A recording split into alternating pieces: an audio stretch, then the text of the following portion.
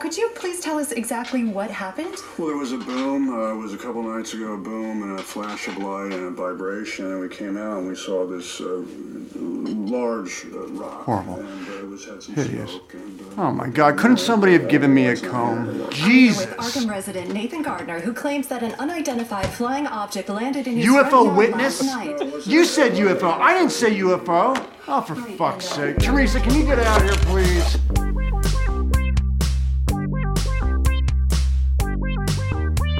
Just take one of the cans off your ear like Mariah Carey. Yeah. Like, put your finger to the... Yeah, the whole Zoom call, Jake's just like just doing this the whole time. He's got his finger in his ear, kind of just vibing. Yeah, I'm just vibing. Well, okay, so I was gonna say I was looking at it, and we have, depending on what gets released after, like what hasn't been announced, like I don't know, but in terms of like what's been announced, we have 11 more movies and 2 more TV shows, which are the Swear Words TV show and the Untitled Joe Exotic project, but that's it. And I haven't actually corroborated this since I read it like 3 or 4 days ago, but I think Cage is off the Exotic project now, and they cast someone else. Really? I think that's the latest news. Well, okay, but there's 2 Joe Exotic projects in the works. Wait, was I reading about the other one then? Well, no, I don't know, but there's another one happening. So if that's still happening, I don't know why Cage would be off it, because the stunt casting is the reason. I mean, we already had the documentary. Like, it already doesn't need to exist. So, like, what's the fucking point if we're not going to get to see Cage doing that? Did Cage quit one project and then join the other one? Yeah. I don't think he quits projects at this point. I feel like they just kind of like his agent just sends him stuff. He says like yes or no and then shows up, like I don't think he's discerning enough to like walk off of something at this point. Yeah, I feel like if he had done it, he would have done it by now.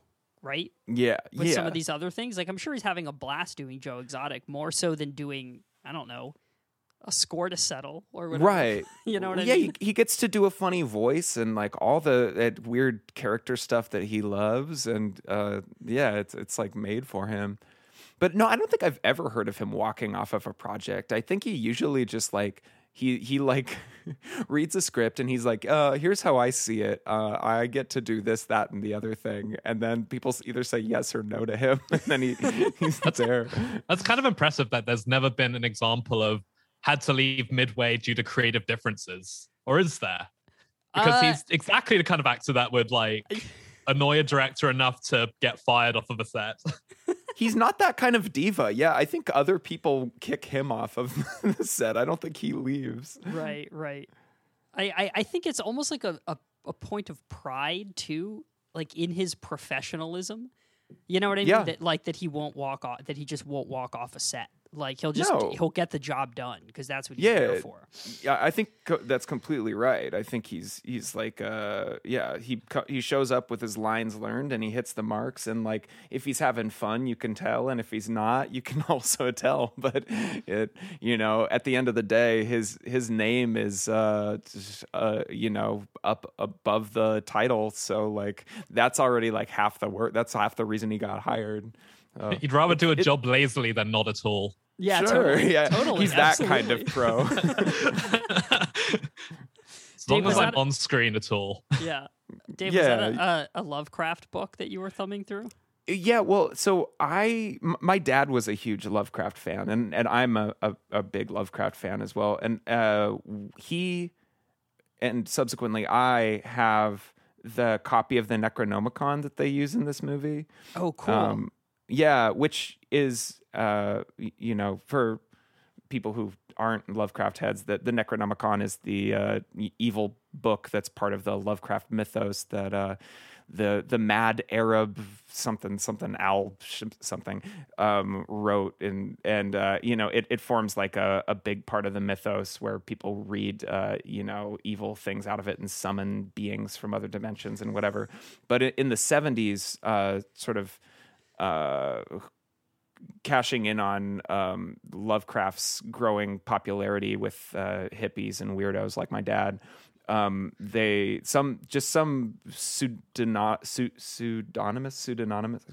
guy named Simon put out a version of the Necronomicon, which is the one in the movie, which is not that. It's just some like it's sort not of related to Lovecraft. It's at all? no, it's just some. He sort of like pilfered some like kind of like Wiccan type spells and stuff and drawings and put them into a pretty boring book. But it looks cool, which is why they use it as a prop. I couldn't find my copy, but yeah, it's like the same one that they have. I did find my copy of The Color Out of Space though. Oh, cool! Wow, that's a great cover. Yeah. Classic. All the Lovecraft paperbacks that I inherited from my dad, I kept because the colors and the fonts and the designs of them are just gorgeous. But yeah, I'm excited to talk about Lovecraft and to talk about this film. I would say, I don't know how you feel, Miles, but I would say this is the third best Cage film of the 2010s. I think I agree with you on that one. Mandy and Spider-Man above it for me. Yeah, actually, that makes sense. It's definitely as far away from the other movie that Jake talked about with us, which is a good segue to bring our guest on. Jake Robinson, thank you for coming back and doing this do-over with us. Yeah, a movie where there's more to say than two scenes that also had barely anything to say about. This is a film rich with Cage. Yes. Yeah, I mean, all we had to say about the last one you were on, which was Vengeance, a Love Story, is just like putting our head into our hands and just sort of like slowly shaking our heads. Like there's just like I mean, if we gave all of our guests who were on a bad film episode a do-over, we would have to give many of our guests do-overs. Have you seen a movie worse? Have you seen a movie worse than Vengeance, a Love Story since? No, see, that's the thing is we've had guests on before that have had to watch bad movies, but the experience of watching and talking about how bad they were was fun. Whereas with the movie you did, it was I just remember like it's just a bummer. It's just such upsetting, a bummer. Beyondly upsetting. Yes.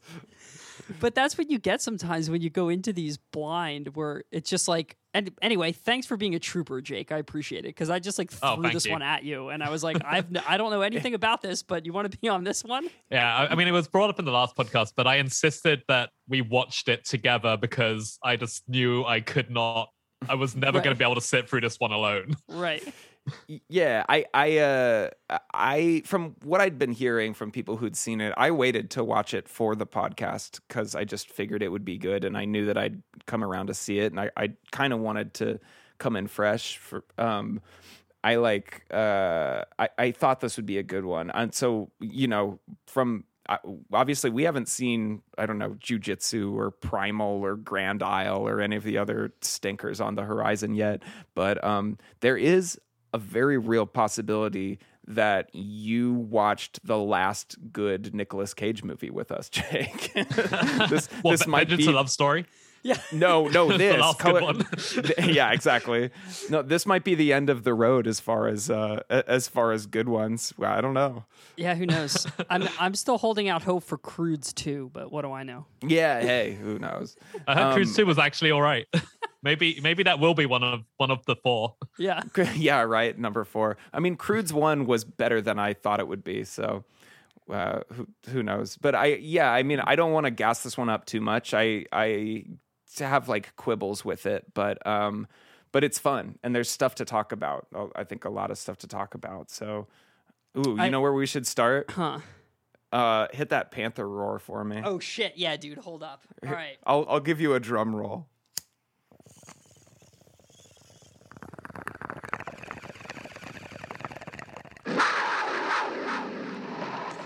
Stupid. All right, yeah. All right, where should we start for real? Well, we should start maybe with the fact that so there's all sorts of like complicated things going on with the director and his like history in Hollywood. Yes. Yeah, let's talk about Richard Stanley. You know, like I feel like that's probably a good place to start because there's some ground to cover, and I think it informs why and how this movie got made. So yeah, So what is his history? So he is a South African filmmaker, I believe. Oh, that's what that accent is. But he basically he made this one movie that I've seen called Hardware in the early 90s. And yes, then, which is really cool. And then he made a killer robot. Definitely. Yeah, and that movie's great. It's full of Good all kinds of soundtrack. yeah, great. I mean, like it's super. It appeals to my like weird like dystopian cyberpunk aesthetics, Right. which is kind of cool. Yeah, and it looks a little handmade in like the best way. Right, like the practical effects on the robot models and shit are like amazing. They look DIY, but the whole aesthetic is like very spot on. Yeah. Yeah, well, and it works because Right. it's a DIY robot, killer robot. And then he made like I think one or two other more independent kind of horror or sci-fi yeah, genre movies. he made and one then called Dust Devil. Yeah, I don't remember what anyway, else. but and then in the mid '90s, he got tapped to do the Dr. Moreau remake. Yes, which have you guys seen the '90s Island of Dr. Moreau? It's been a long time. I have not, but This I've is been not the- meaning to watch it. Like, I've seen the documentary about it though. Yeah, which is That's great. right. Jake, Yeah. you gotta. This is not the first time we've talked about this movie on this podcast because behind Nicolas Cage, we just love talking about Val Kilmer. For some reason, Val Kilmer comes up a lot. And Is Val he's, Kilmer the Or- next? Is he the next actor that you go through his entire filmography of? we actually talked about it. As Cage is wrapping up, Yeah. you need to think of another actor. I think it would be too punishing. Like I think it would just be too sad. Like there's some highs for sure, but like around like the Dr. Moreau, like into the 2000s and the 2010s, like I just don't think I can do it. But Dr. Moreau is, as far as like cinematic, just absolute batshit, like a movie where everything went wrong and everything that went wrong is on the screen. Like, with I guess the other end of that being like Apocalypse Now, where everything went wrong and yet it's a fucking masterpiece. Like Noticing a through line here between Apocalypse Now and Dr. Moreau. Yes, like fucking Dr. Moreau is like just all the worst decisions, and all in the middle of it. You have Val Kilmer and Marlon Brando. Marlon Brando giving quite a performance. It's anyway. That movie killed Richard Stanley's career. Well, he got kicked off of it after only, I think it was like a week, not even that much time, but like a couple days or a week into principal photography. They basically removed him. They kicked him off of the set, like off of the island they were filming. They they exported survived him. Yeah. they were like, get out of here.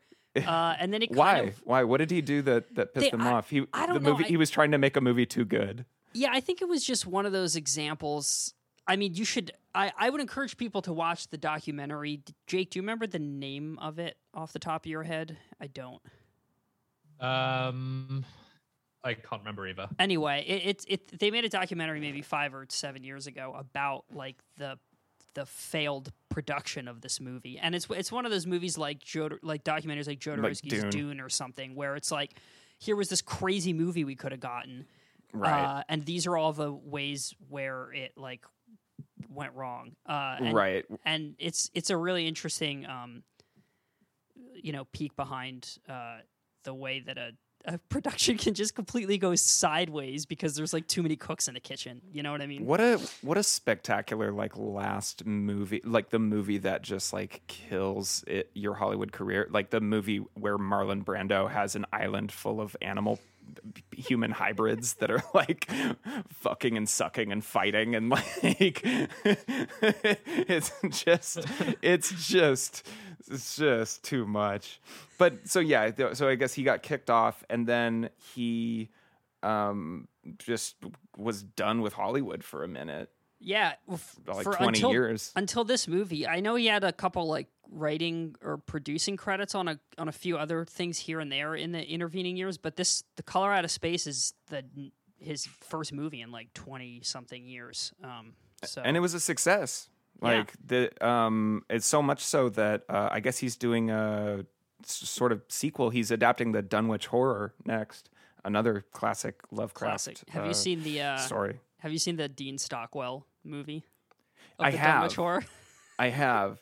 Well, okay, so let's talk about Lovecraft in film, because like I think Lovecraft is famously like very hard to adapt well, because when people talk about like Lovecraftian horror, they are referring to, I think his whole stock and trade is the idea that there are ancient and otherworldly, other extra-dimensional evils and powers that when humanity glimpses them, they go mad, and so usually that's like the like sort of his favorite thing to do is like somebody saw something and it was so fucking crazy that you can't even explain it. Right.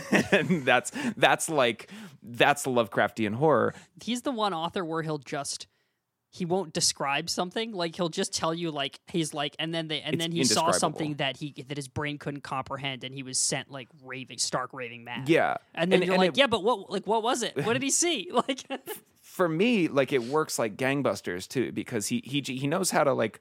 The pacing of his stories is good in a way where you just sort of feel like you're going mad. Like he likes to sort of like begin to pile it on where like, but what he's piling on is like someone is looking at something and like the angles are all wrong. Like he loves like the angles, or in Color Out of Space, like literally it's centering around a color that is not of an earthly, like on the earthly color spectrum, like it's somewhere out beyond what we can see. So already, making a film like this, you're a little handicapped because you can't do that. You can't show someone something that is indescribable. Like it's impossible to do. In the case of this movie, the color is bisexual lighting. Yeah. Indescribable. Yeah, and well, I guess he was saying that he picked pink or kind of like magenta because it's like close to like UV or like infrared, like the color spectrum, like around the edges of what the eye can actually see, which is clever, I guess. I mean, to me, it doesn't read as space. It reads as like, I don't know, neon, but like it's kind of cool. It looks neat. You don't see a lot of like very purple horror movies, so right. Well, and that's nice. And the thing that I think is interesting about it is the way they incorporate it. It's almost when the other plants and weird mutant insects and things are growing, the colors incorporated into those things, like the flora and fauna that grow too, so that it and like you said, you don't see those kind of colors out in nature very often, and especially not the Northeast, not in those woods, like that kind of shit doesn't come up. So but like people try to adapt Lovecraft, and sometimes it's amazing and sometimes it's not. Richard Stanley was saying that The Thing is like a big, very clear influence on this. And that's not a Lovecraft adaptation, but it's sort of like, once again, you're dealing with sort of something that that's shapeless, like a shapeless horror. Right.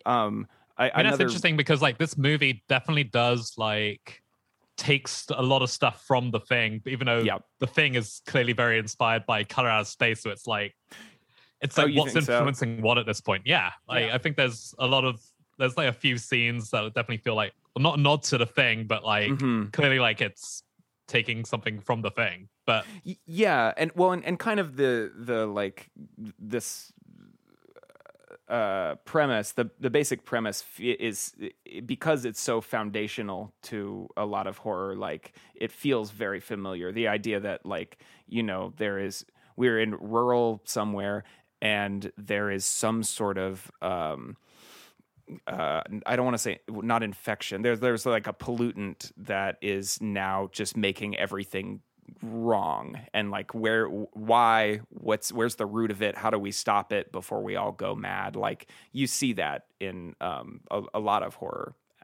This, I think, movie does the siege narrative really well, because it's the kind of thing where it's like they are pretty much just stuck, not just in the house, but like kind of on the farm and the property. You know, they don't go really any farther than Tommy Chong's like hut.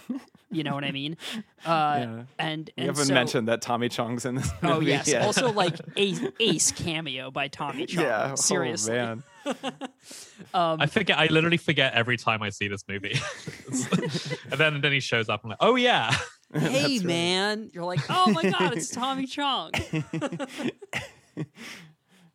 No, but like what I was saying is that kind of siege narrative is some of the best horror like plot devices you could use, because you know any kind of like horrific situation like that is only going to be made worse by the fact that you can't go anywhere.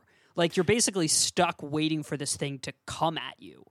You know what I mean? You're defending your home. You're defending what's familiar, and but the way that the enemy is breaking down the barriers is by taking everything that's familiar and distorting it into something that you don't recognize, and that's that's really ripe for someone with like a strong sort of visual identity, like someone who can really do interesting visual things, making everything purple.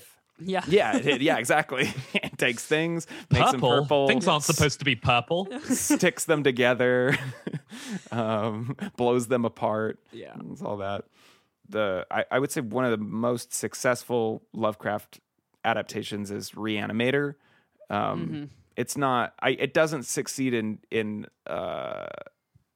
adapting like the feel of a Lovecraft story, because that movie just feels like a sleazy like body horror romp, which is amazing. It's great, but that is a literal Lovecraft adaptation, and I know there's some more that that actually work, but for the most part, if you're like looking for a movie explicitly doing the Lovecraft story, most of them are pretty fucking bad. Yeah. And instead, there's a bunch of movies that sort of borrow Lovecraftian sort of or it's called cosmic horror.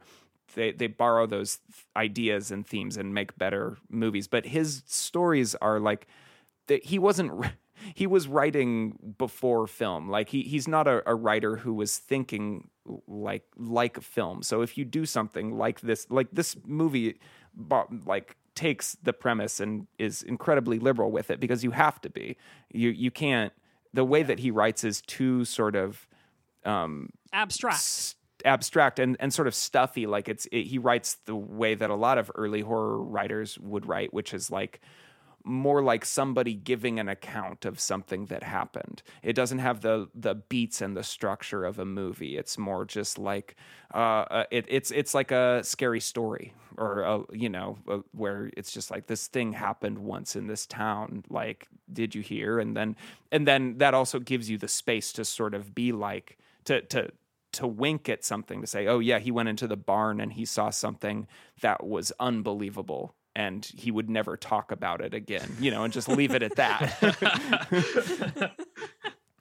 But you can't do that with this a movie. So instead, they invented alpacas. That was the indescribable you brought thing. the alpacas in, yeah, and instead you just have to sort of go balls to the wall, and that he does. Yeah, it does. And I think I've never read the story. I've read the synopsis of the story, but from what I understand, this movie captures less the literal like beats and plot points of the story, but seems to do a good job in conveying the kind of psychological state of the character, like as you're reading it, which is that's hard to do, right? Yeah. And it's also a scary movie. Also, it also just effectively operates as like a good horror movie. Yeah, it's got some good stuff in it. I was surprised by the slow burn of it. Even though you know what's happening, it it really until the mom and the son get attacked, that pretty much that's up until that point you really have like no fucking idea what's going on. Like you really have no clue where this movie is going. I'll nitpick it later as we get into the thing. Like I didn't love this movie. Like I think it's pretty good. It's like it's worth watching, and I think it's good enough that it will be remembered. Like I think people will like it's earned a place in beyond just like a weird Nicolas Cage movie. Like I think it's one of the cool horror movies from the last decade. Like it's pretty good, but I think that moment where the mom and the son come together, where they get attacked and get fused into some crazy beast, is like that's sort of like that's when the action sort of peaks, and it's also when the movie starts to lose its footing a little bit in my mind. But we'll get into it. Let's actually just go back to the beginning and sort of go through it. Like, what's this movie about? It's about a color. It's about a purple color. It's about some space. it's some rave lighting that comes out of the sky. Did you notice that the intro is a lot like the intro to Mandy? Yes, I did notice that. I actually made a note of it. I think color palette wise, this movie and Mandy are very similar. Yeah. And well, Mandy's like really very red, and this is like very purple. Purple, and I think that the posters would look good together, or something like that. You know what I mean? It's like they would color wise. Anyway, Cage. Sorry, I didn't. I'm gonna derail us before we even start, but I didn't realize that this movie, Mandy, and Mom and Dad were all made by XYZ Films, which I don't know what that is, but they're the people who are putting Cage in some of his like most interesting art house horror grindhouse kind of shit. Spectrovision too. Spectrovision too. Yeah. Elijah Wood's. Who are they? That's Elijah Wood's production company. Yes, God bless them. They're doing God's work. They're really helping us out here, at least. Yeah, definitely. But yeah, so Nick Cage and his family live on a little farmhouse in around Arkham, or somewhere in New England, in Lovecraft Country. And they call it Arkham County, but that is not a real place, I don't think. No, right? well, yeah, I think Lovecraft, that's a Lovecraft place. Yeah, he made a bunch of like New England towns up for his stories. There's something Stephen King too. There's something about the Northeast that like really makes things more scary than they have any right to be. Maybe that's just like because everything's rural, but it's also close together in the Northeast. There's just something about where you can be like, yeah, there's a town called Arkham where this crazy fucking thing happened. There's a town called Derry or whatever where there's an evil clown. Like, and you just hear that stuff growing up there. Name things after British things, and then it's scarier, right? True. Yeah, just put new in front of it. So yeah, they live on this little plot of land, and the first thing that we see is his teenage daughter doing a Wicca ritual down by the some lake or something, and she gets approached by our hero, I guess. I don't. Yeah, you see, because she, I think, until the very end, I thought she was the hero. She's the heroine, yeah. But he's but this guy that comes in and catches her doing this ritual is he's a hydrologist working for like a water company to like survey the area to put a reservoir in, basically. And that's one of the issues that I think I have with the film is just that there isn't really like a clear character who we're supposed to follow or identify. I mean, the teenage daughter is like the closest one. Lavinia is her name, and but it doesn't quite. You sort of feel, or I felt like you're at a sort of distance from all of them. You're kind of just watching stuff happen to these people, but again, that's sort of nitpicking because it's still fun. But Lavinia, Lavinia, compared to Mandy, I was thinking about Hereditary a lot watching this, which is a movie that deals with like, you know, a very like domestic drama plus horror in the same way. Right. Like that's a movie that really gets, in my mind, gets the all the weight of like having crazy family drama happen in the middle of like traumatic shit, and I think this movie doesn't really get the weight of that. That doesn't quite communicate. Instead, you just kind of get a bunch of crazy shit happening to people. But I digress. So we see Lavinia sort of doing a banishing ritual or something by the water, and she's like, this sucks being a teenager stuck in the sticks here. I wish I was anywhere. I wish something interesting would happen here once in a while. Wish I could eat fast food. I wish interesting stuff could happen. She loves McDonald's. She's so sick of being here, raising himself. I know. So sick of raising alpacas with Nick Cage. It's just alpaca milk every morning. There's no variety ever. And this water surveyor shows up, and she's mad at him, but kind of flirts with him, and whatever. And immediately, I think it's pretty clear that water is a big part. We're supposed to be like the camera will constantly like focus on someone's glass of water or the well or whatever. This is. And once again, like it's not made quite explicit ever in the film exactly what happens, but I think you can kind of figure it out in terms of the importance of water. But yeah, and so like you said, there's sort of a slow burn that introduces this whole family, and they've got stuff going on. There's a teenage brother who's smoking weed and hanging out with his best friend who's a dog, and they kind of hang out. And there's a little boy named Jack who is also kind of hanging out. And then the mom, Nick Cage's wife, has breast cancer, and that is a big deal, but not a big enough deal that it really matters much in the scope of the story. But it's sort of that this movie does a good job of, I thought, of having a family that felt like a family dynamic that felt lived in. Like I did.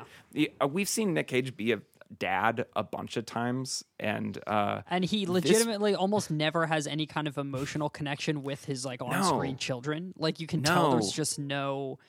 Like he's just doing the lines. Like it's really weird. Yeah. He'll bring like emotion to the moments, but he just doesn't seem like their dad. Like even in a movie like Knowing, like that's a big bit the father-son thing. Or what's the one where his son gets like kidnapped by ghosts?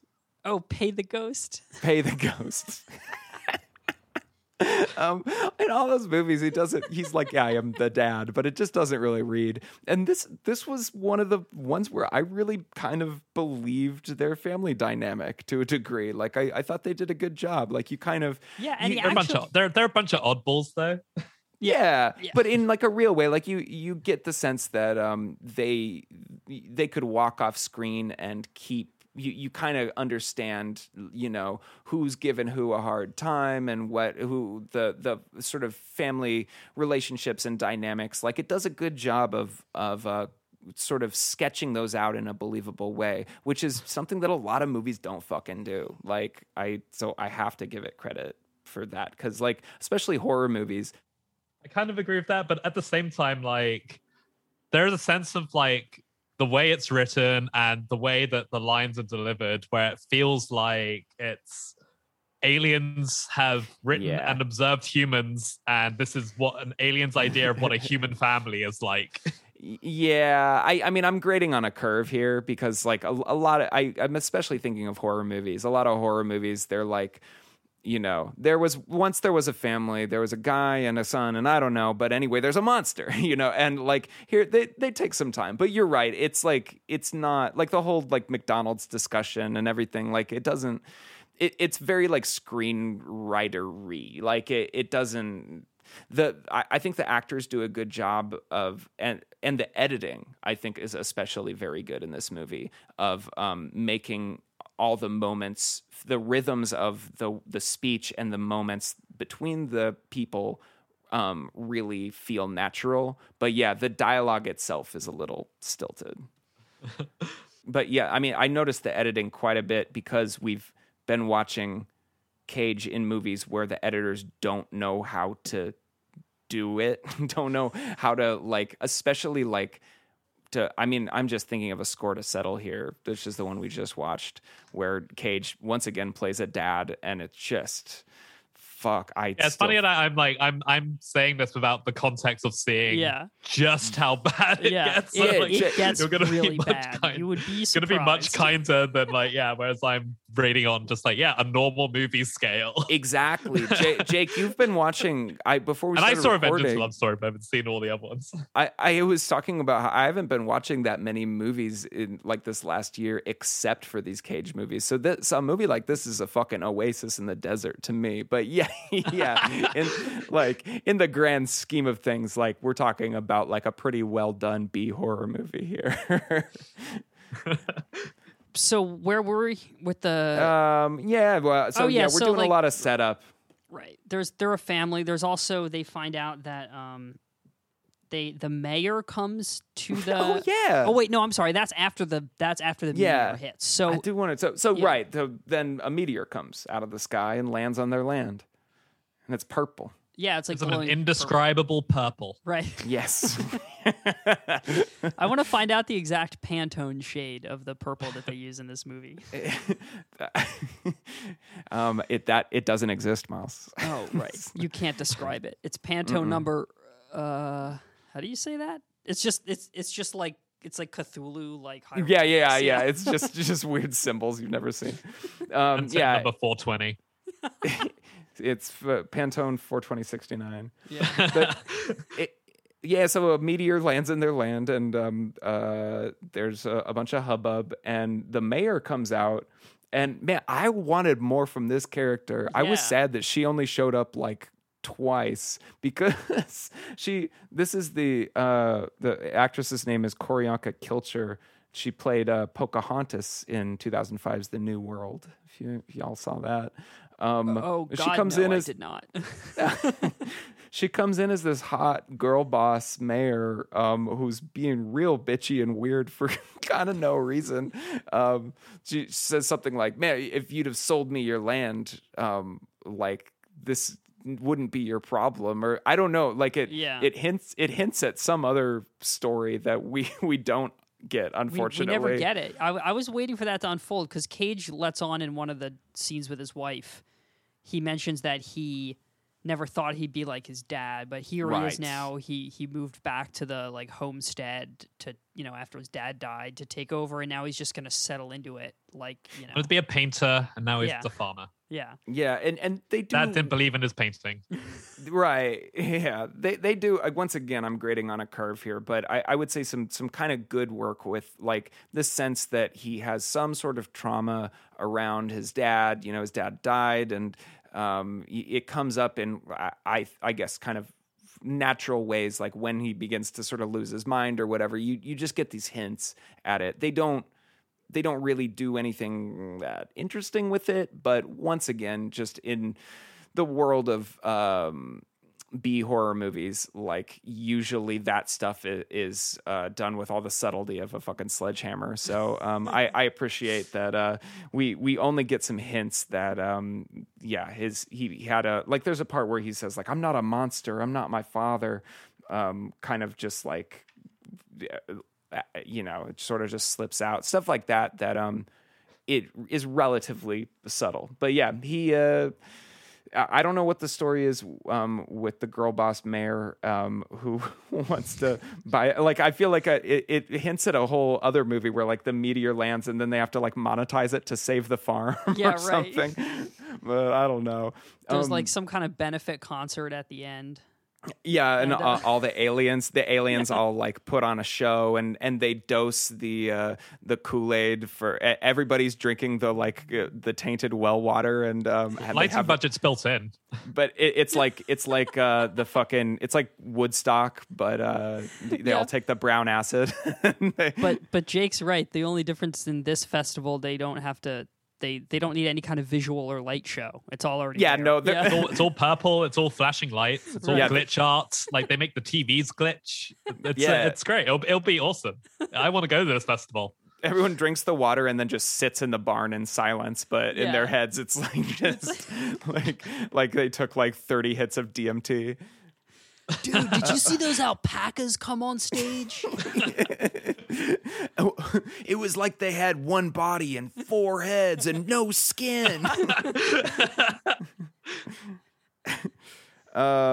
So yeah, the meteor comes, and then, long story short, shit gets weird. I mean, I guess what's unsaid is that the meteorite sort of whatever radiation from it infiltrates the well water and the soil and the like soil all the plants and right. So all that plants and animals and everything start to go crazy.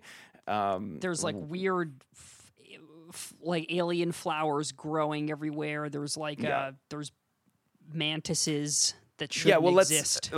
Let's sort of grade them, because some of them are better than others. Sure. I thought that the alien flowers, thought that was really good. Once again, really subtle. The meteor comes, and then you see these weird kind of purple flowers.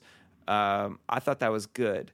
The purple praying mantis with like a billion eyes. What did you guys think of that? An indescribable praying mantis. That's purple. Dave, I would describe it if I didn't go clinically insane from just laying eyes on it. So yeah, our sanity levels are all too low to even talk about this. I thought it was pretty good for being a fully CGI character. Yeah, me too. They actually do a close up so you can see all of its like billion eyes. And it looked pretty good. It looked good, and it looked pretty freaky. It made me uneasy to look. I mean, mantises in general make me uneasy to look at, but this one especially, like, really kind of threw me with how freaky it looked. Okay. What did you guys think of the transformation of Tommy Chong's cat G-Spot into a sort of skinless, big-eyed, creepy chupacabra creature? What'd y'all think of that? I thought it was good the way that they introduced it, and then it was one of those things where it was just like on screen for a second, and before you even completely understood what it was, like it wasn't there anymore. I completely forgot about the cat. Yeah. Where it like runs across the car or runs in front of the car. Yeah. That was not good CGI. That they intelligently only showed it for a second. Yeah, I think that one was the least effective creature in the whole movie, personally. Yeah. What'd you guys think of the big, sticky, multi-headed alpaca beast? That thing, I think, is like why I was like drawing the comparisons to the thing, because that scene does just remind me of when they burn all the dogs that have all become the thing. Yeah. Thingified. Right. But though that was really cool, though. I do like. I mean, alpacas are already like Lovecraftian creatures, so an alpaca as a Lovecraftian creature. Come on. like an alpaca is like if someone saw like a sheep and a horse or something and thought it was the same, they were the same animal, and then tried to describe it to you while going insane. An alpaca is indescribable. Yeah, they are. How are you? I thought that thing was cool, and I think that the thing that was super effective about it was that it was a combination of actual puppetry and CGI. Yes. too. Yeah. So when they did the close-ups, you could. I mean, it was obviously still touched up with CGI, but when they did the close-ups, you could actually see the necks and the heads moving. Yeah. You could tell that movement was like real puppets. It was cool. Yeah. Right. And everything is it has that 80s practical effects thing where everything is gooey, like just covered in slime, which I just It love. reminded me of the end of Society where they all like Yes. it was like that kind of thing where it was just like weird flesh lumps like bleeding into each other and like kind of. But it's an alpaca. Yeah, but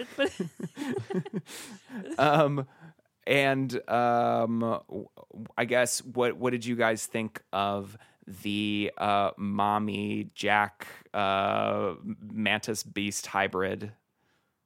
That's the coolest one. Yeah, I think you liked that one. Yeah, I did. And the sound effects of her voice are very creepy, and also upsetting and sad. It was actually that was the most upsetting part. Yeah, for and sure. I think that they do something really effective in this movie that they do good in other movies of this kind. Like whenever there's a significant body horror situation, or where there's someone becoming, I mean, like The Fly is a really good example, but when someone is slowly becoming not human and they're like experiencing it in real time, there's something that is like very, on top of just the body horror element of it, which is like aesthetically disgusting and terrifying, there's also like an element of like, you actually feel bad for them. Like there's a sense of like, oh, I wouldn't wish that experience on anybody. Like that sounds like the worst nightmare you could go through. And I think the way they did it in this movie really brought out like the sadness of that situation as well as the like gunky horror part of it.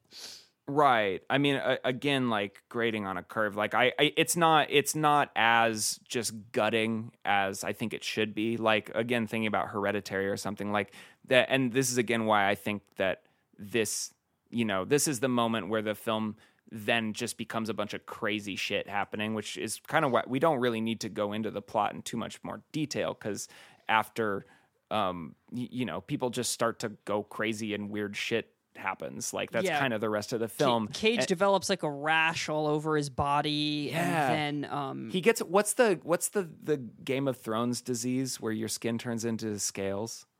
Oh yeah, grayscale. Yeah, he gets grayscale for a second. Yes. But yeah, like Dave, I just watched all of Game of Thrones during the pandemic last year, so I understand that reference and I can answer that question. So this is great timing. If you had asked me a year ago, I would have been like, I have no idea what you're talking about. Shit, I want to talk about that the Game of Thrones with you, the TV show that was the biggest TV show for years and years, and then everybody just immediately stopped talking about it after the last season made everyone mad. Yeah, so, a bunch of crazy fucking shit happens, and things just kind of escalate. And again, like, this is kind of like, okay, so here's my big issues with kind of how I think it kind of mishandles the trajectory of shit is that, like, first, and this is going to sound nitpicky, but, like, Richard Stanley has sort of, like, so yeah, we keep talking about how purple it is, and, like, it's sort of really ridiculous how many things in the film are purple, and like and I think the intelligent way, well, I mean, he's intelligent, he made a fucking movie, but the way to like to really do that, where, oh my god, this purple is a color that we've never seen before, like the way to really make things feel alien is to like reserve that color for the fucked up shit. But like it's like every shot, I mean, the girl's fucking hair is purple, like everything is purple, like it's like a theme or a through line, and that doesn't make sense to me. Like visually, that doesn't ramp up the strangeness when like it's just purple people living in a purple world filled with purple aliens. Like it doesn't really read.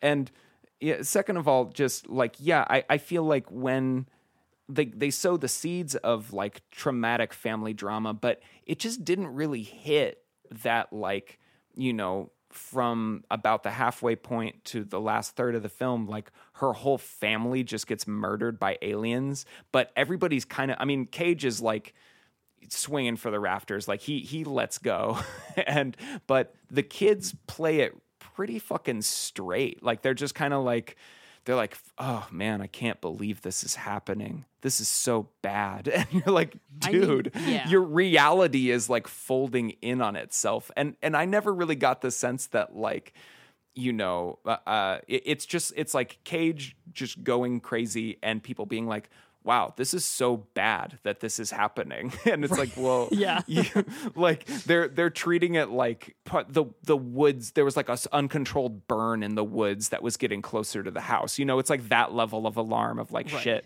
we really got to figure this out. We got to get out of here, rather than like everything that you've ever known about reality is folding in on itself. That's the level of hysteria I wanted to see. But I don't know. It is kind of played for, I don't know, it's played humorously, though, a lot of the time, because, like, the dialogue is so absurd in times, and, like, the things that they talk about, I don't know. Like, well, there was one moment in the movie where I actually laughed out loud, and I don't know if it was supposed to be funny or if Richard Stanley is just on another level, and so he found the humor in this. But when they're in the attic with the Jack Mom beast, and mommy monster, and they're like sitting with the mommy monster and like trying to talk to her and like be with her, even though they're all like horrified and like ready to throw up. And then she like the monster like says something and can't get the words out, and they make like a weird like noise, and then the daughter leans in and she's like, should I get you a glass of water? Or like, do you want a glass of water? She says it like really straight to like the mom beast right in front of her. And I just thought that line, like the hilarity of like asking if that thing wants a glass of water to like make it more comfortable. It's like, that's like the daughter the whole time is having to like Lavinia is having to react to a bunch of crazy things happening to her, and she just dryly responds, or then has to mirror the energy of Cage, like just coming at her at 11. Or she'll see something crazy and then just very dryly respond to what she's seeing. All the stuff with the mom reminded me of Slither. Have you guys seen Slither? Yeah, Slither's great. Yeah, and I mean, tonally, Slither is a movie that, like, I think gets it really right, because they're saying, you know, they're making a horror comedy and they hit both of those notes like pretty well. Like all the practical effects are fucking amazing, and there's I would say the most effective storyline in it is sort of the same thing of like, you know, there's a person who's sort of pathetically transforming, and it's bringing people in. The people who love this person have to make decisions about, you know, sacrificing people to it, or, you know, whatever, and it really like emotionally hits in the middle of a movie that's kind of almost like a screwball comedy. This movie, like, I also was like laughing out loud at parts in the same way of being like, I don't know if it was meant to be funny, but I do know funny.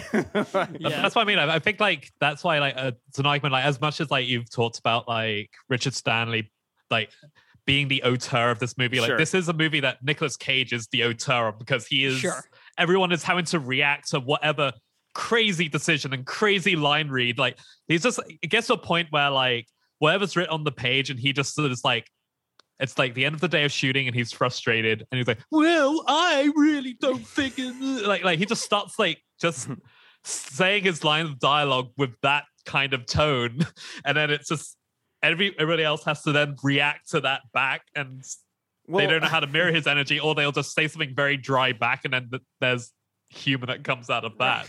It's like the movie is about like, how do we respond to whatever Nicolas Cage is driving in this? I don't know if I'm just so like Cage brain now that I like hit all of his. I feel like I can understand all of his weird choices now, just because we've like seen and cataloged so much of it, that I know that he was like, you know, he's like, oh, I start to go crazy, so I start to talk like an absolute lunatic. Like Right. he brings out The accent. Like he The puts accent. an accent on as he starts to go more insane. and it's one we've seen before. Like sometimes it's sort of like the one he infamously did in Peggy Sue Got Married. Oh, okay. I was gonna say it remind. I think Peggy Sue. I think the one in Peggy Sue You're Married is like the text for this accent. Yes. But what this rendition of it in Color Out of Space reminded me of specifically is in Between Worlds, where he shows her the photo of his wife and child, and then he goes like, "This is my wife and my daughter." Oops, they're dead. Like the way that he says it, like that. That reminded me of that. Like it's the same kind of way he talks in this movie. It comes out. It comes out of nowhere in the scene where, like, the mom is. There's already been fucked up shit happening. No. It's before that. He's outside with the two teenagers. And he's like, "You have to feed the alpacas. They're alpacas. Okay, get the fuck out of my sight," or something like that. And you're just like, where did that come from?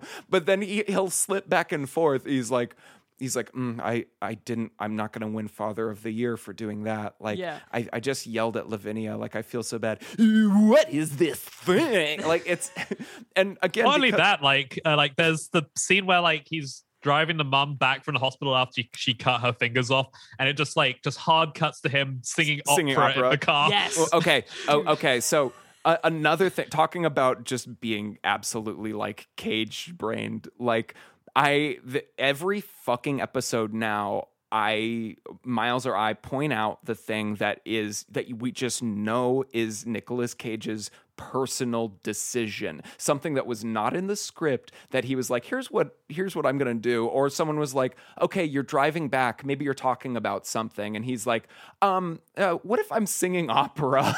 Like, I just know I don't need this confirmed, because I know without a shadow of a doubt that was just a thing he decided he would do.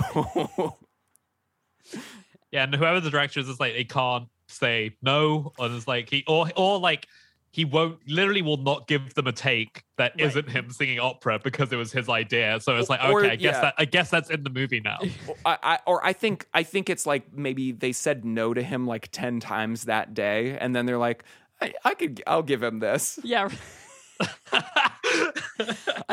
He will definitely walk off the set, even though he has never done that in his past. He has never walked off any set. No. I will be the person he walks off the set if I tell him no too many times. Well, I think the directors begin to get cage brain, because if you're making a movie, you have this person who is a big star in it, and he's like, he's like, well, what if I did this shot walking on my hands or whatever? And you have to just be like, wait, should I? Nicolas Cage, he won an Oscar. And then you're like, no, that doesn't make any fucking sense. Don't. But it's like 5 o'clock. No, it's like a night shoot. You have to shoot them driving home. And he's like, okay, so you guys, you're just talking in the car. And Cage is like, well, I would be singing opera probably. And you're like, sure. Yeah, sure. Yeah, like thinking it would be like some of the business that he does before, or like at the front or end of the scene, but really he throws it in the middle of the dialogue, so you can't cut around it. So you're just like, fuck. Okay, sure. So I watched an interview with Richard Stanley, and he was saying that when he gave Cage the script, so Cage is a big Lovecraft fan, and I guess his dad, August Coppola, was a big Lovecraft fan, and this performance in this movie is sort of a bit of a nod to his dad, which is weird considering all the weird dad stuff in it. But he gave it to Cage, and Cage highlighted the parts where he basically thought that he could freak out really well.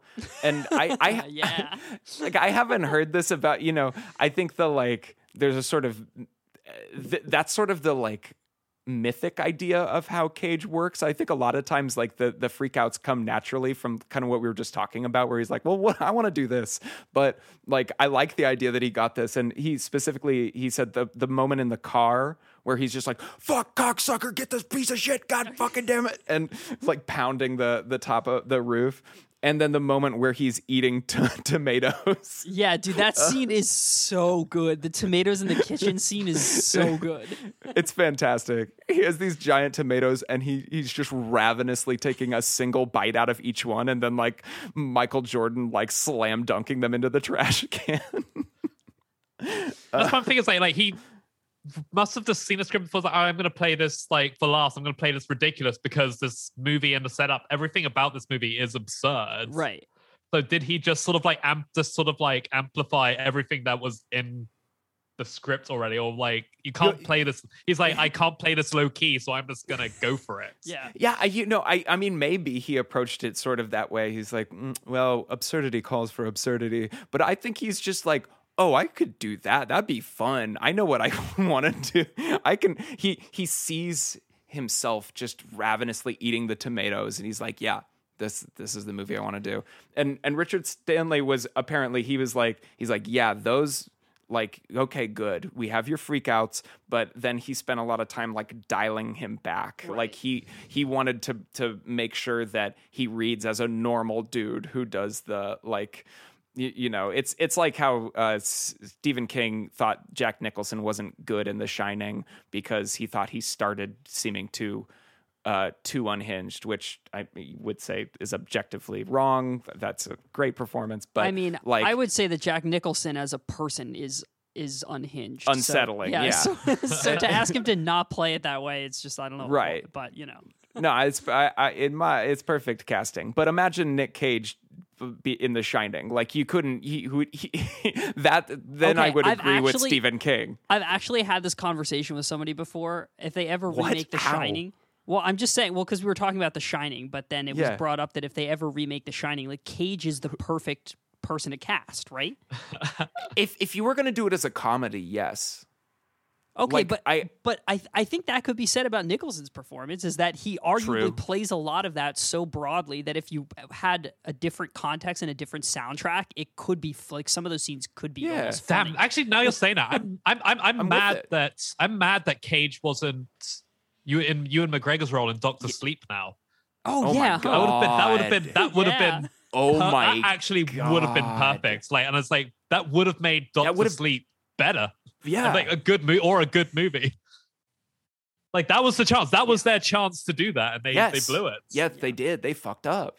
That movie, Miles. Sucked. I'm completely with you now. I wasn't, but with a good director and the right soundtrack, he'd be amazing. Yeah, I think so. So not Dr. Sleep. So not anyway. I remember what I was gonna say, Dave. When you brought up the scene in the truck where he like it doesn't start and he freaks out and starts like punching it and hitting the ceiling and like, okay, do you remember that movie Sunny? Yes, that Cage he directed. Do you remember the scene in it where when James Franco's in the car and he grabs the steering wheel and like bangs it and punches it and starts punching the roof of the car and he's like yelling in the same way, and we were laughing about that scene because we were like, Cage directed him to do that scene as if he were like directing himself. And then in this movie, I want to like get them like I want to edit those two scenes side by side because I seriously think that it's almost exactly the same performance from Cage as it was from Franco in that scene. That's such a good call. That's so true. Fuck. Anyway. Yes. Jake, have you seen Sunny? I haven't seen Sunny. I have not.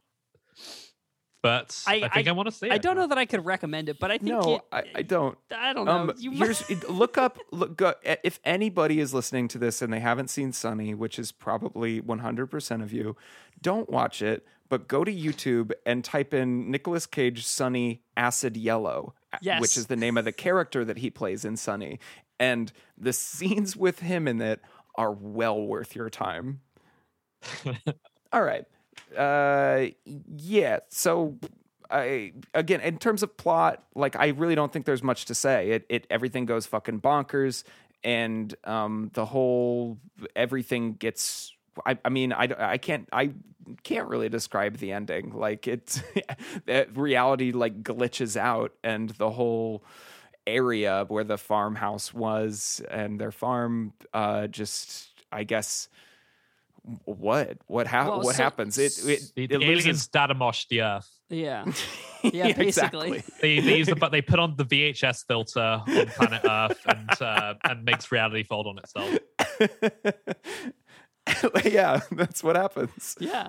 And the daughter gets like consumed by the alien or something. The color comes out of the well and then like swallows her, and she has that like vision of the home world of the alien.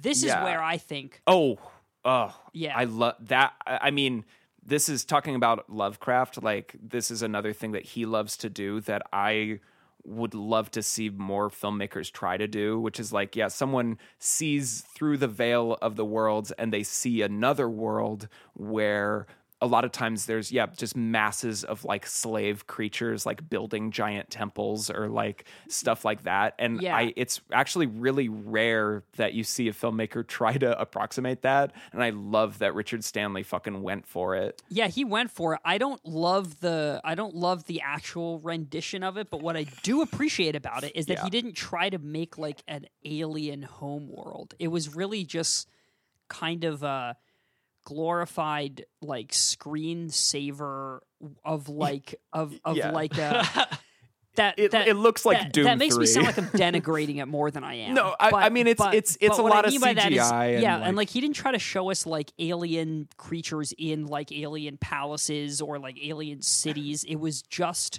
pure landscape with like shapes and I guess rocks or like masses of like tendrils that were like coming up out of the ground, like folding in and twirling on each other. It's hard to explain.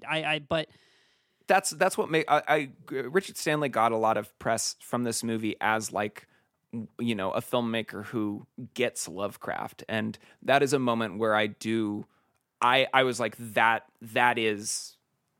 I mean, it's not Lovecraft in its totality, that one moment, but that like idea of, you know, you look into the scar in someone's head and it seems to open up into a portal that is you just see masses of alien civilization. You get a sense of like a whole other existence and world, like a space with creatures that have their own history, and that, I mean, with the effect being that like your sense of self and reality have now been put into a context that is so just staggering to try to understand that, and you know that you're infinitesimally smaller and less important to this like cruel alien universe than you ever like comprehended before. That like, and you just get that in a moment. And yeah, he went for it. It does look like a fucking screensaver, but you get what he's going for, and that's a hard thing to do.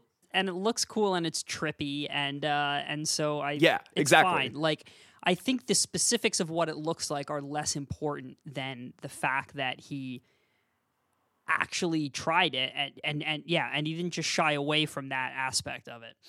And like you just said, it looks cool and it's trippy, and for all the, like, I would say small to medium faults that this movie has, it has that going for it throughout. Like, not everything works and reads, but it's a good drug movie. It's not as good as Mandy. It's probably not even in the same like stadium, but it like there's enough cool, interesting There's enough cool, interesting shit that is like well presented that I enjoyed it. It's like I saw some things I hadn't seen before.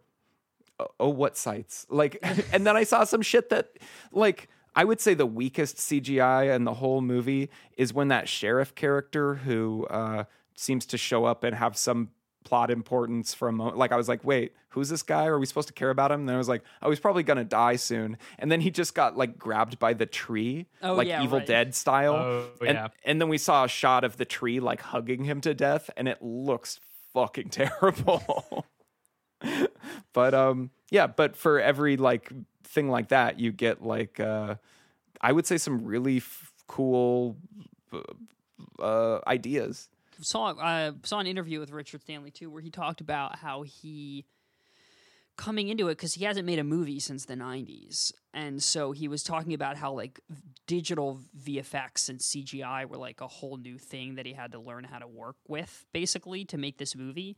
And he seemed like he had a really good attitude about it. He was saying like, yeah, I want to make more of these type of movies, and I want to specifically make more Lovecraft movies. And to do that, you need VFX. Like, there's no way around it. You have to just learn how to work with it. And yeah, and then he talked a little bit about the process with the house that he worked with and what their design process was. Did he talk about allowing Nicolas Cage to sing opera? No, but I wish he had. We just went with it. Yeah, like I want to know. And I also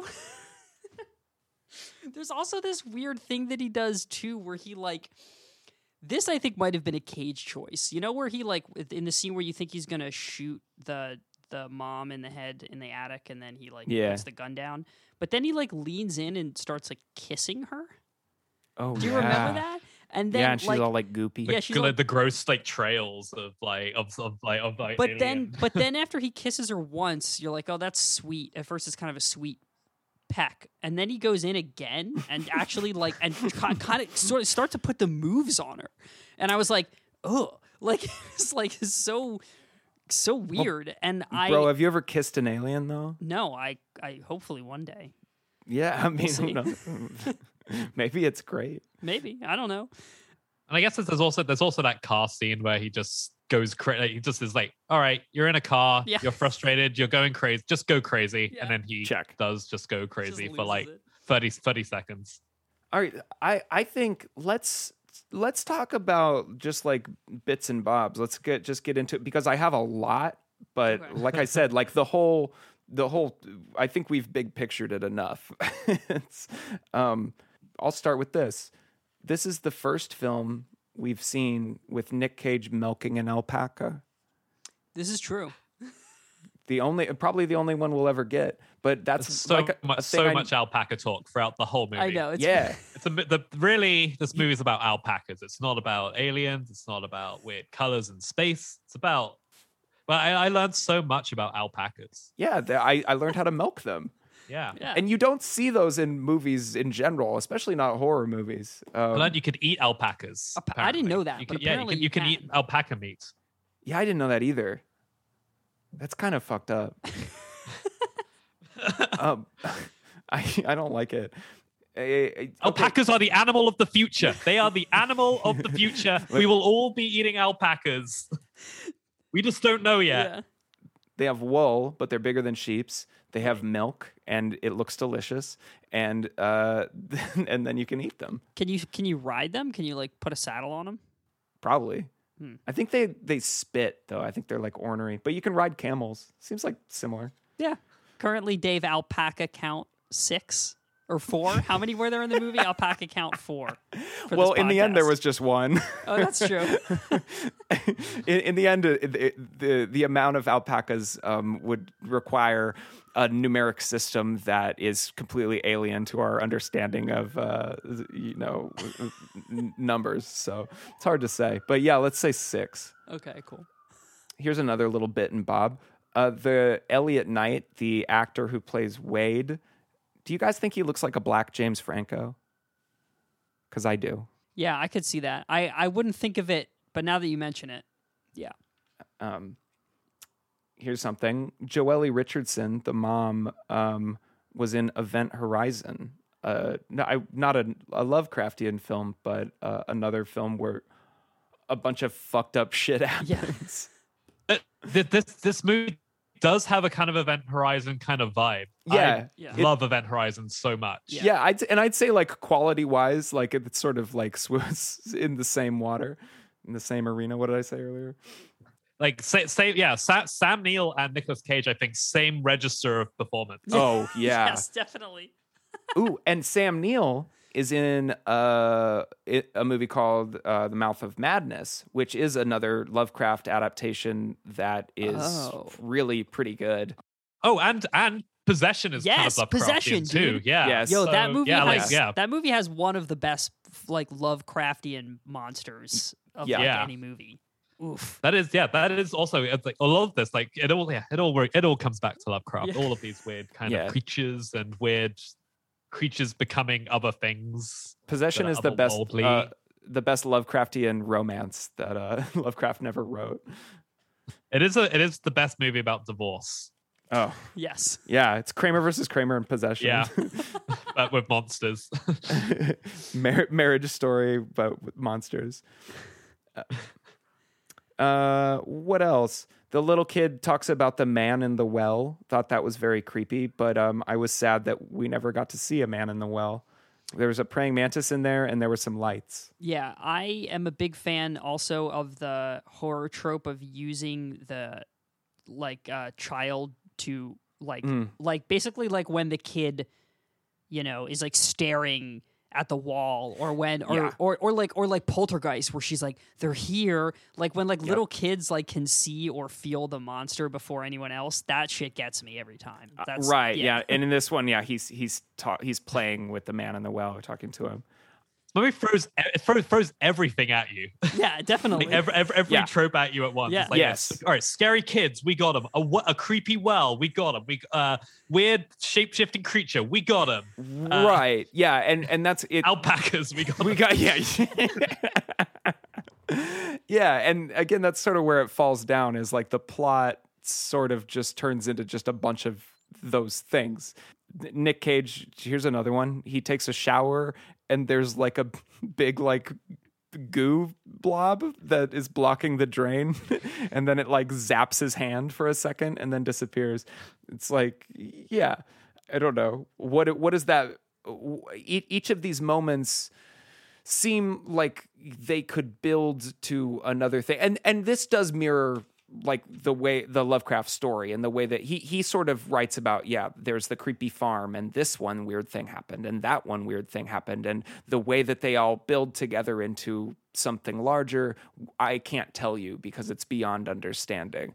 But that like works on the page, because you're like, oh shit, yeah, if there's a goo blob in the shower, like where does that goo blob, like, I don't know, it works when you read about it. You can sort of extrapolate in an interesting way, but maybe I'm just trained for movies to, if you're going to introduce all that stuff, you want to maybe like weave it together in a way that feels a little more intentional, rather than just like there's aliens, and like where, so like, are the animals, what is the nature of the alien being? Like, is that goo blob an alien?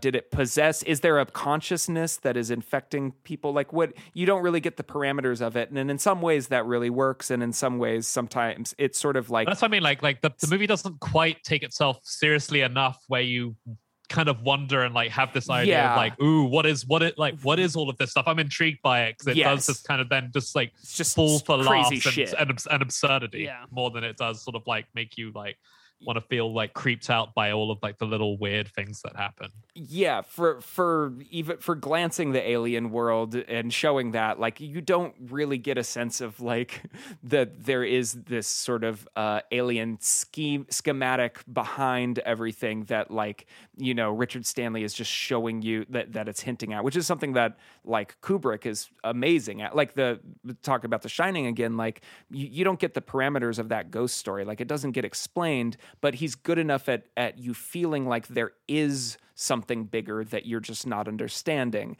And somehow this movie, like, even though that's literally what it's about, that doesn't really work. It just sort of shows you a bunch of crazy shit, and you're like, wow. And then at the end, Black James Franco is like smoking a joint, and he's like, man, we don't really talk about all that crazy shit that happened, and people, you know, I still don't get it. That shit was wild, man. Like, that's just kind of it. And then you see a little purple praying mantis go across the screen, like to be continued ? Yeah, Lavinia will return in colors out of space. Yeah. Not just purple, more colors. 2 color, 2 space. I would have enjoyed more specificity as well about the parameters of the alien, and I think that they leaned a little too heavily on the idea of like the thing that's kind of at the basis of the whole cosmic horror, that there is like alien or like extraterrestrial or force or like life forms that don't understand humanity or humans, right? So like there is almost like no, the screenwriter can almost just be like, well, you know, we couldn't explain it in like human terms, so I'm not going to try to explain it. You know what I mean? It's like Right. like the alien doesn't even know what it's doing. It's almost like an evolutionary thing. You know what I mean? Like that's kind of how I took it. Like I don't know that the alien's necessarily like an intelligent force. Right. I think it's that it sort is of- just it says it in the movie. It's like changing the landscape to try to survive in it, basically. And so I think that there's more like elemental forces of like almost like like on a cellular level than there would be on actually, you know, like quote unquote intelligence as we Right. understand it. It's not like Independence Day where they're coming to Earth to blow us up. Right, You know what I right. mean? Yeah. Yeah, and again, like, yeah, I don't know where Richard Stanley comes down on that. Like, if he has an idea whether, like, that's the problem. Yeah, I don't know, but I want to know that he knows. You know Yeah, what I mean? exactly. Like, yeah. Yeah. Uh, Fuck, I had something to say, and you made a good point, and it went away. it reminds me of like Annihilation almost. You know what I Yeah. mean? Oh man, Annihilation's also great. Yeah. So and, so he said that, like, when Annihilation came out, he was like, oh shit, maybe we can't do this. Also, The Lighthouse, he said, which isn't, neither of those are Lovecraft adaptations, but they draw now I'm just thinking of like a mutant, like one-eyed seagull, like the alpacas, but it's just a bunch of like seagulls like in a blob. Willem Dafoe and a Why'd you seagull fused together. Why'd you spill your beans, Lavinia? Robert Pattinson's just in the corner masturbating, like. while the like bug wife eats the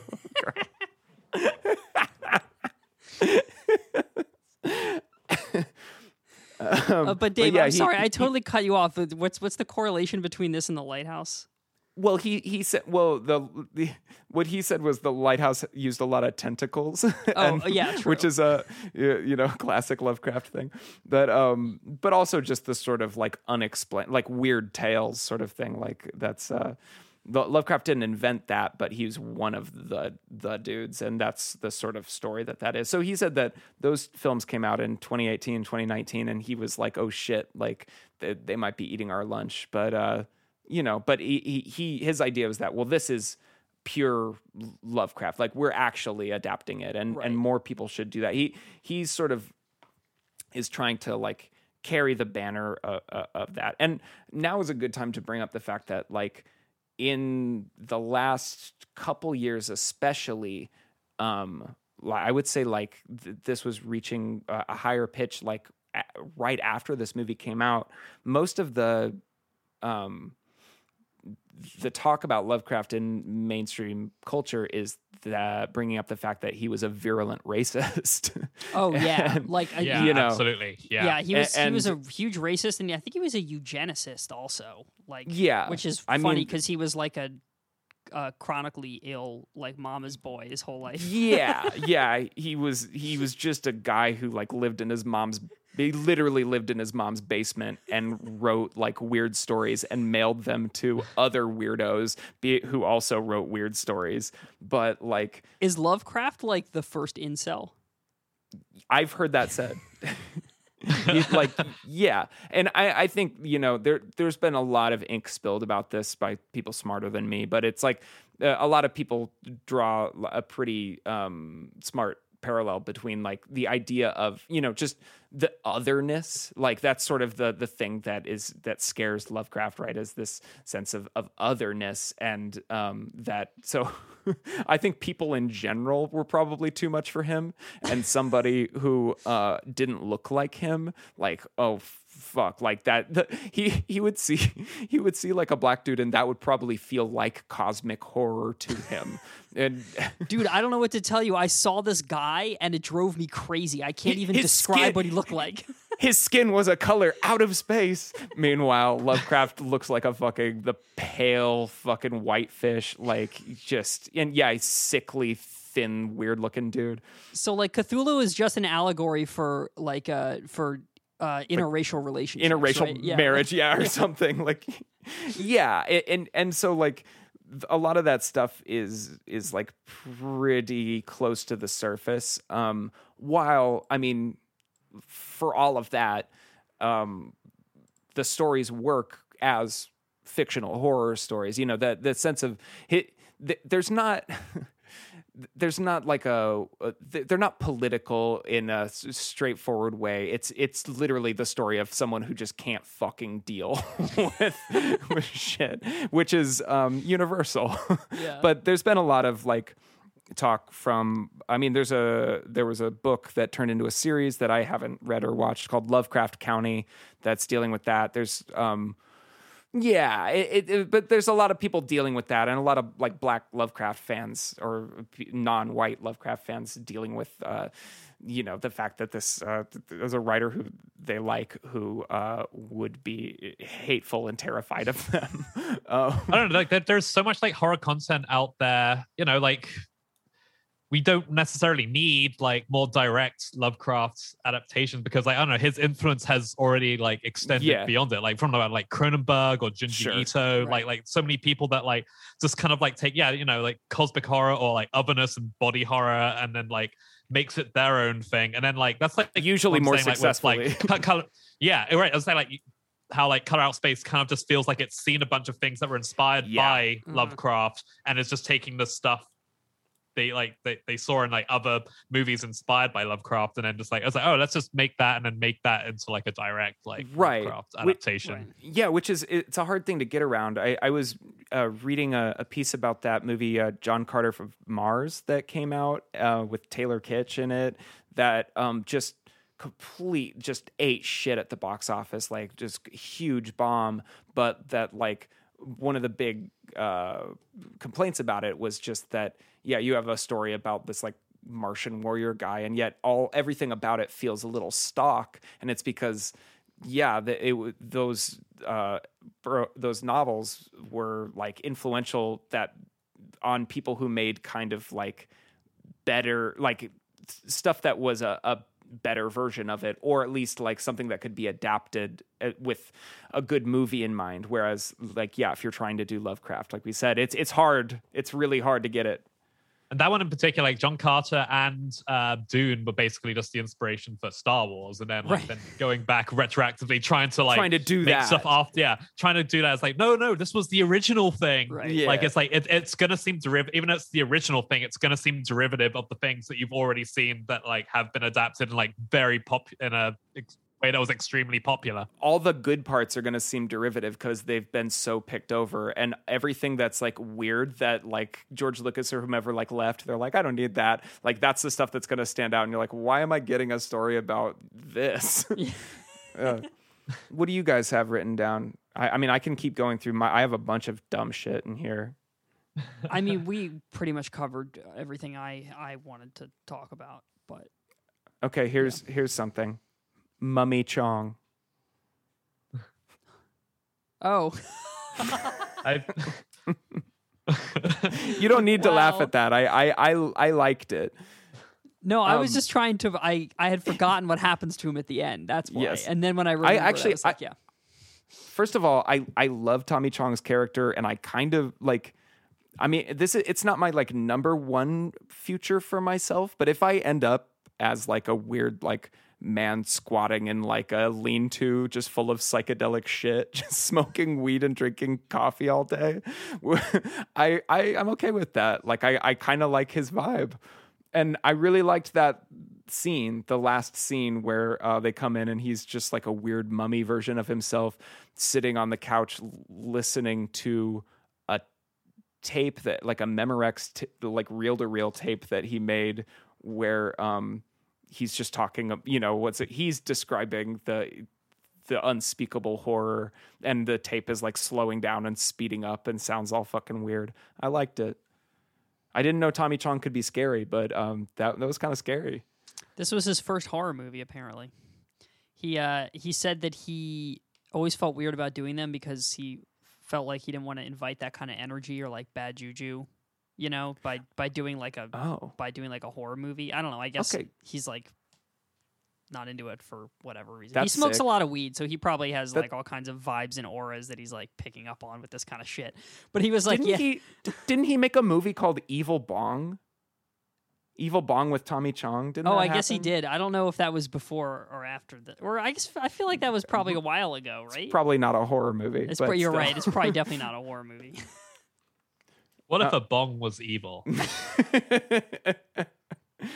What would it do? Yeah, it's gonna pack you in a bowl and light you up. More specifically, what if your bong was evil? Yeah. Fuck.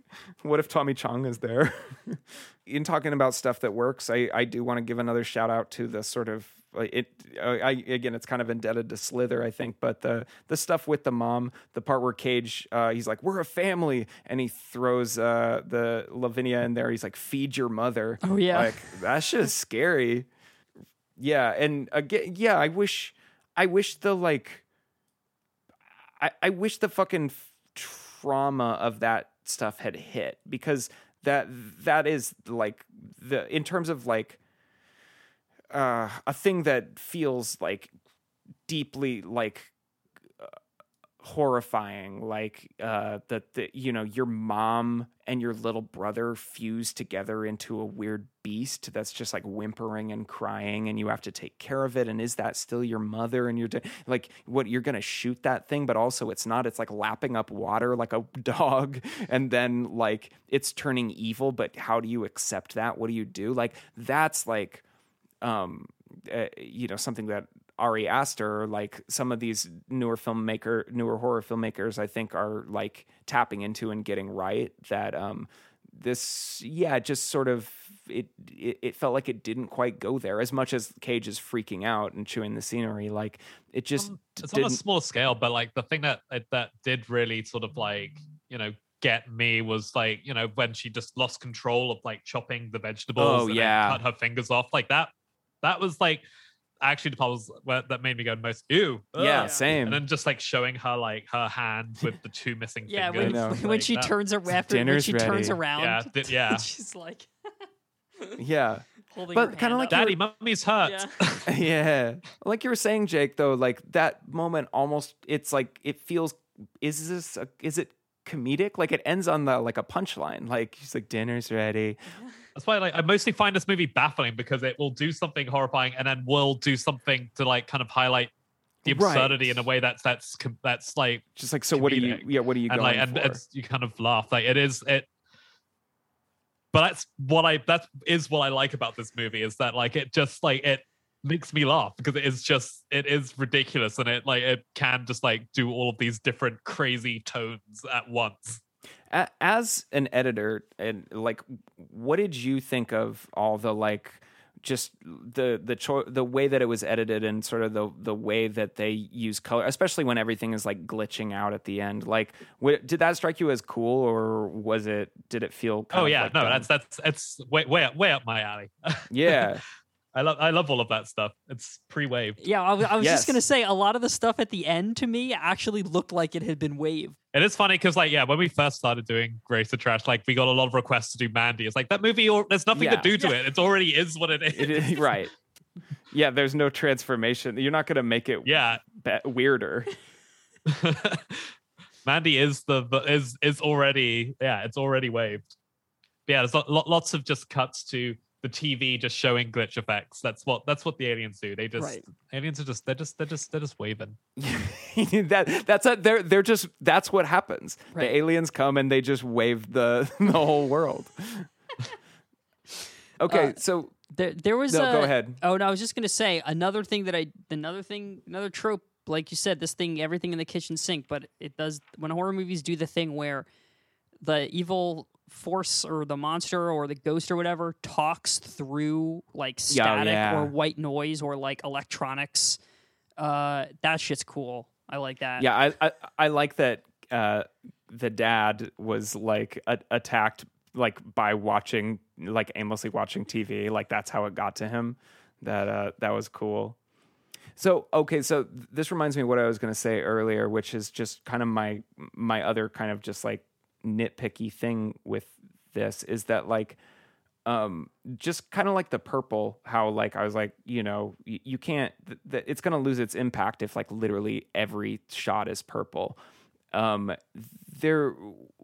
Cage is watching TV and this whole business with the mayor, there's this thing of like fish are turned, like he's passing through the channels and like a fish is like turned up like dead from crazy pollutants, or like, but like the mayor is like starting a fresh one. There's this sort of like this larger kind of like ecological thing that it seems to be hinting at, where it's like gesturing towards the like, well, we're talking about an alien pollutant, but humans are also polluting that, right? I don't know what it's doing there, and I also don't like. It sort of just serves to undercut for me the sense of this pollutant. Does that make sense? Yeah, because it actually has nothing to do with pollution, right? But it's as a metaphor, it can work for that if you're doing it right. But like, I don't understand why. But this movie what does the not business need the is. metaphor. That's not what this is about. And I agree with you. I wish that that was just a thing. I mean, it barely took up like 2 minutes of the movie, but I do agree that I feel like it was a setup for you to like read into it somehow, and then it just never panned out. So yeah. Actually, also like similarly to Shining, it was sort of implied that his character, like the father was an alcoholic, and therefore he was an alcoholic, and that's why like when they did the news reports that like it's like, yep, he was drinking. That's why he saw that, and he's saying he saw this crazy alien stuff, but he didn't really because he was drunk. Dude, that doesn't really pay off. Yeah. That might have been my favorite scene though, when Cage is watching himself on the news report. That shit was just so funny to me. Especially he's like, did no one give me a comb? And his hair looks like, I mean, just like Nicolas Cage's yeah. Wonderful. All right. Well, I guess the last thing that I want to touch on is, are you guys ready for me to take us on like a really stupid tangent? Yeah, we're gonna talk about the leg stuff. Yeah. No. Oh, you go first. They're all leg. What? Wait, what? They bring up multiple times like leg fetishes that getting brought up in this movie. Okay, say more about that. You know, that's I don't know. It's just funny. It's like just felt shoehorned in that he's just sort of like, I'm a leg man, and then later like to Lavinia, this I don't know. I can't remember exactly, but it was stupid. Yeah, because there's the thing where she has like breast cancer, but he's like, I'm more of a it's like I'm a leg man, and I liked this scene, and he's like I would just she's like, what if my legs got cut off? He's like, I'd put you in a suitcase and take you around and do whatever I wanted with you. And it's like played as like a really sweet moment, which I really liked. I like I relate to like a couple just saying like fucked up shit like that to each other.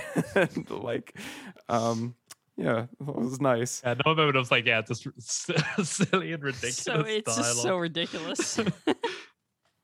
Okay, so the thing that I want to talk about is in the IMDb trivia of this movie, there's just like a one-line thing that says like director Richard Spencer and Nicolas Cage. Richard Spencer. Oh god. Oh god, no. Another famous racist. Yeah, right. Another Lovecraft fan. No, I bet he would. I bet Richard Spencer would make a Lovecraft movie. But Richard Stanley and Nicolas Cage both spent time in real life looking for the Holy Grail. So, yeah. Wait, what? I didn't know about this, and I looked it up. I looked up two separate news stories, and it's true. They have both independently gone on personal quests trying to find the Holy Grail. Well, they need to team up and do it together. Clearly, neither of them succeeded on their own. Let's go, guys. Clearly. I mean, Richard Spencer says, so I didn't have time to really read this before we got on the call. I was doing my homework late, but they're talking about how he was living in the south of France now, and they're like, what led you there? And he says, I took a very unlikely career turn after Dr. Moreau. I walked away from the film industry, and for whatever reason, I went looking for the Holy Grail, which ate up a good 10 years of my life. Holy shit. I wouldn't have had it any other way. To an extent, Montségur, the Cathar Citadel in the south of France was a place that caused me to question my atheism. It budged me from my habitual cynicism and opened the door a bit more, making me a believer in the supernatural. The research I was doing into the history of Montségur and the cumulative events that have taken place there over the many centuries, I guess, led him on a quest to try to find the Holy Grail for 10 years. So, okay, like, that's crazy. Yeah, and wow. Then here's Cage talking about he says that he says there was a time where I almost went on, you might call it a grail quest. I started following mythology and I was finding properties that aligned with that. It was almost like National Treasure. And then the newspaper asks him to clarify his quote quest, and he says, You read a book, and in it there's a reference to another book, and then you buy that book, and then you attach the references. For me, it was all about where was the Grail? Was it here? Was it there? Is it in Glastonbury? Does it even exist? The research led Cage to the Chalice Well in Glastonbury, where legend has it that in that place was a Grail chalice, or two cruets rather, one of blood and one of sweat. That's a quote from something.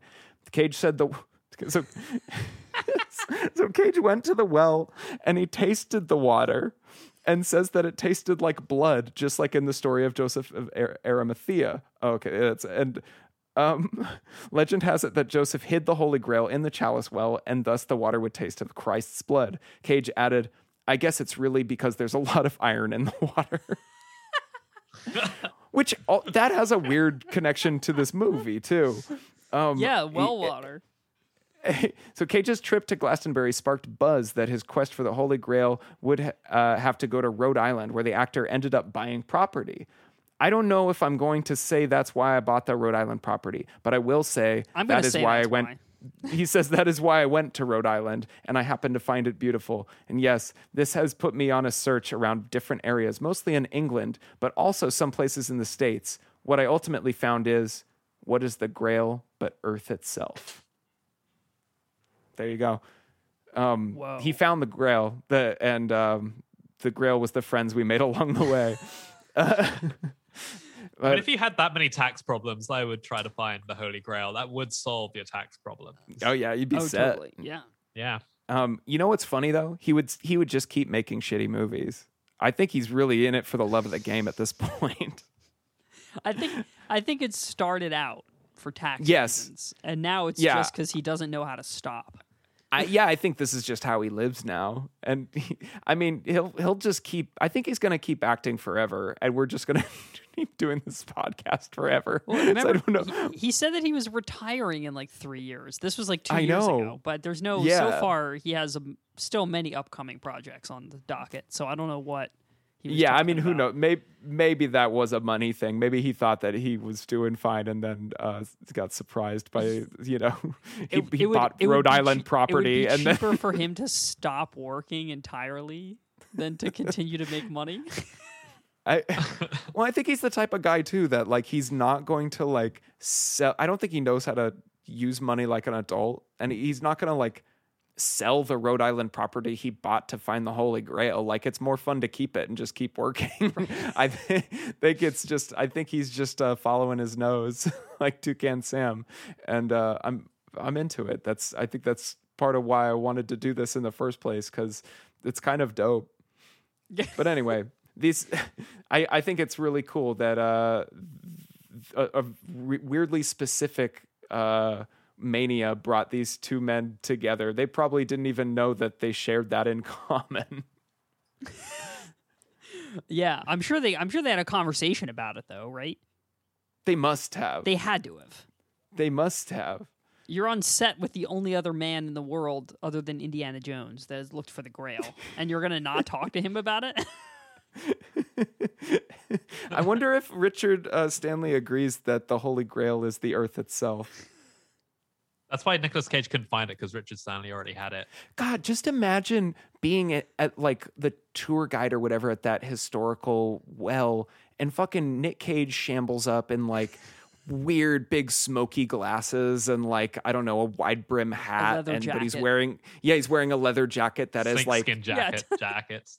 No, it's like a motorcycle jacket that has like big pink patches for no reason, and like, you know, he's just looking incredibly hungover, and he just comes and wants to drink the well water. He's like, oh, it tastes like blood. Like, that happened to somebody. That was someone's work day. If that person ever hears this, email us at heatseekingpanther@gmail.com. We'd love to have you or hit us on up the on show. Instagram At heatseeking, or rate and review us on the Apple Podcast app. We're also on Spotify. Yeah, put that in the review. All right. So with that said, do we have anything else to say about The Color Out of Space? Jake, I do want to ask you how you feel about there not being a U in the title, since you're from England. Yeah, I'm furious. D minus, 2 stars. That I'd bump it up a few stars if there was a U. Okay, fair enough. I do still spell color with a U, even though my computer is set to an American keyboard and it always tells me I'm spelling it wrong. I mean, it's the classier way to spell it. I will force that upon my computer. Yeah, I mean, I would spell it that way if it didn't look like an obnoxious affectation. It's just nice. Yeah, that's the thing. It's like spelling theater with an RE. It's objectively better looking, but I can't do it because I'm American. Yeah, so people if you're just think it's American, like it just looks pompous. Yeah. Yeah. Center, RE or ER. RE. Yeah, RE. Yeah. That's yeah. I think in most cases I would choose the RE over the ER. Would you pronounce herbs though? Yes, I would. I mean, Herbs. It makes more sense. Sounds better. Put some herbs. No, I don't like it. Like the name. Do you call, if a guy's name is Herb, do you just call him Herb? Well, no, that's what separates men from herbs, though, is the H, the hard H. It's what separates the man from the herb. Exactly.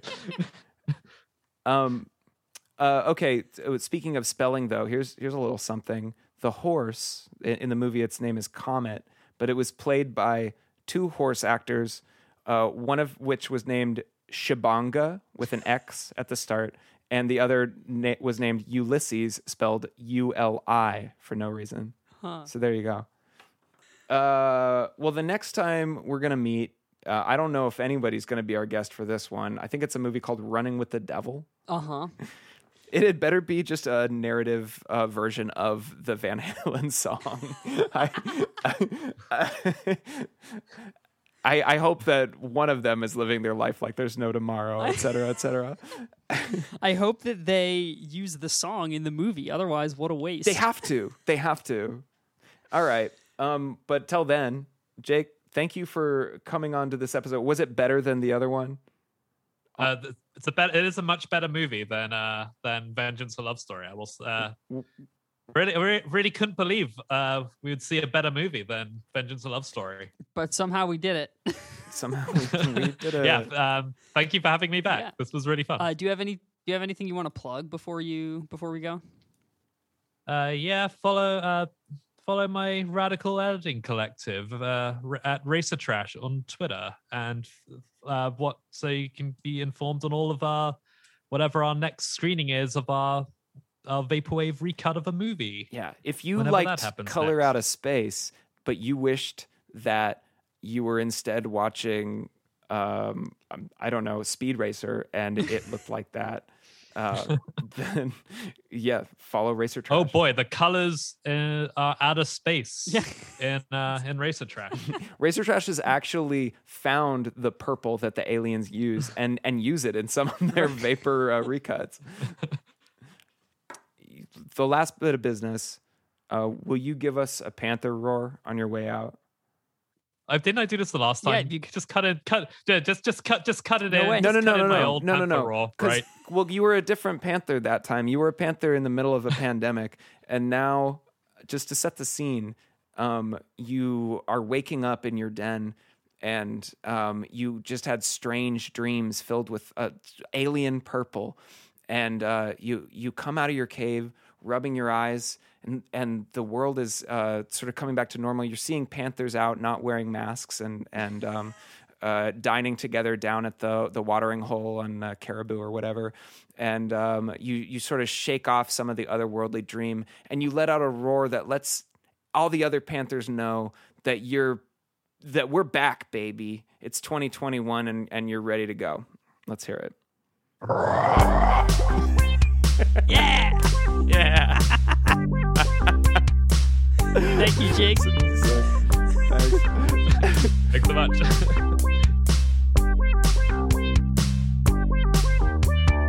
Yeah, I'm just vibing.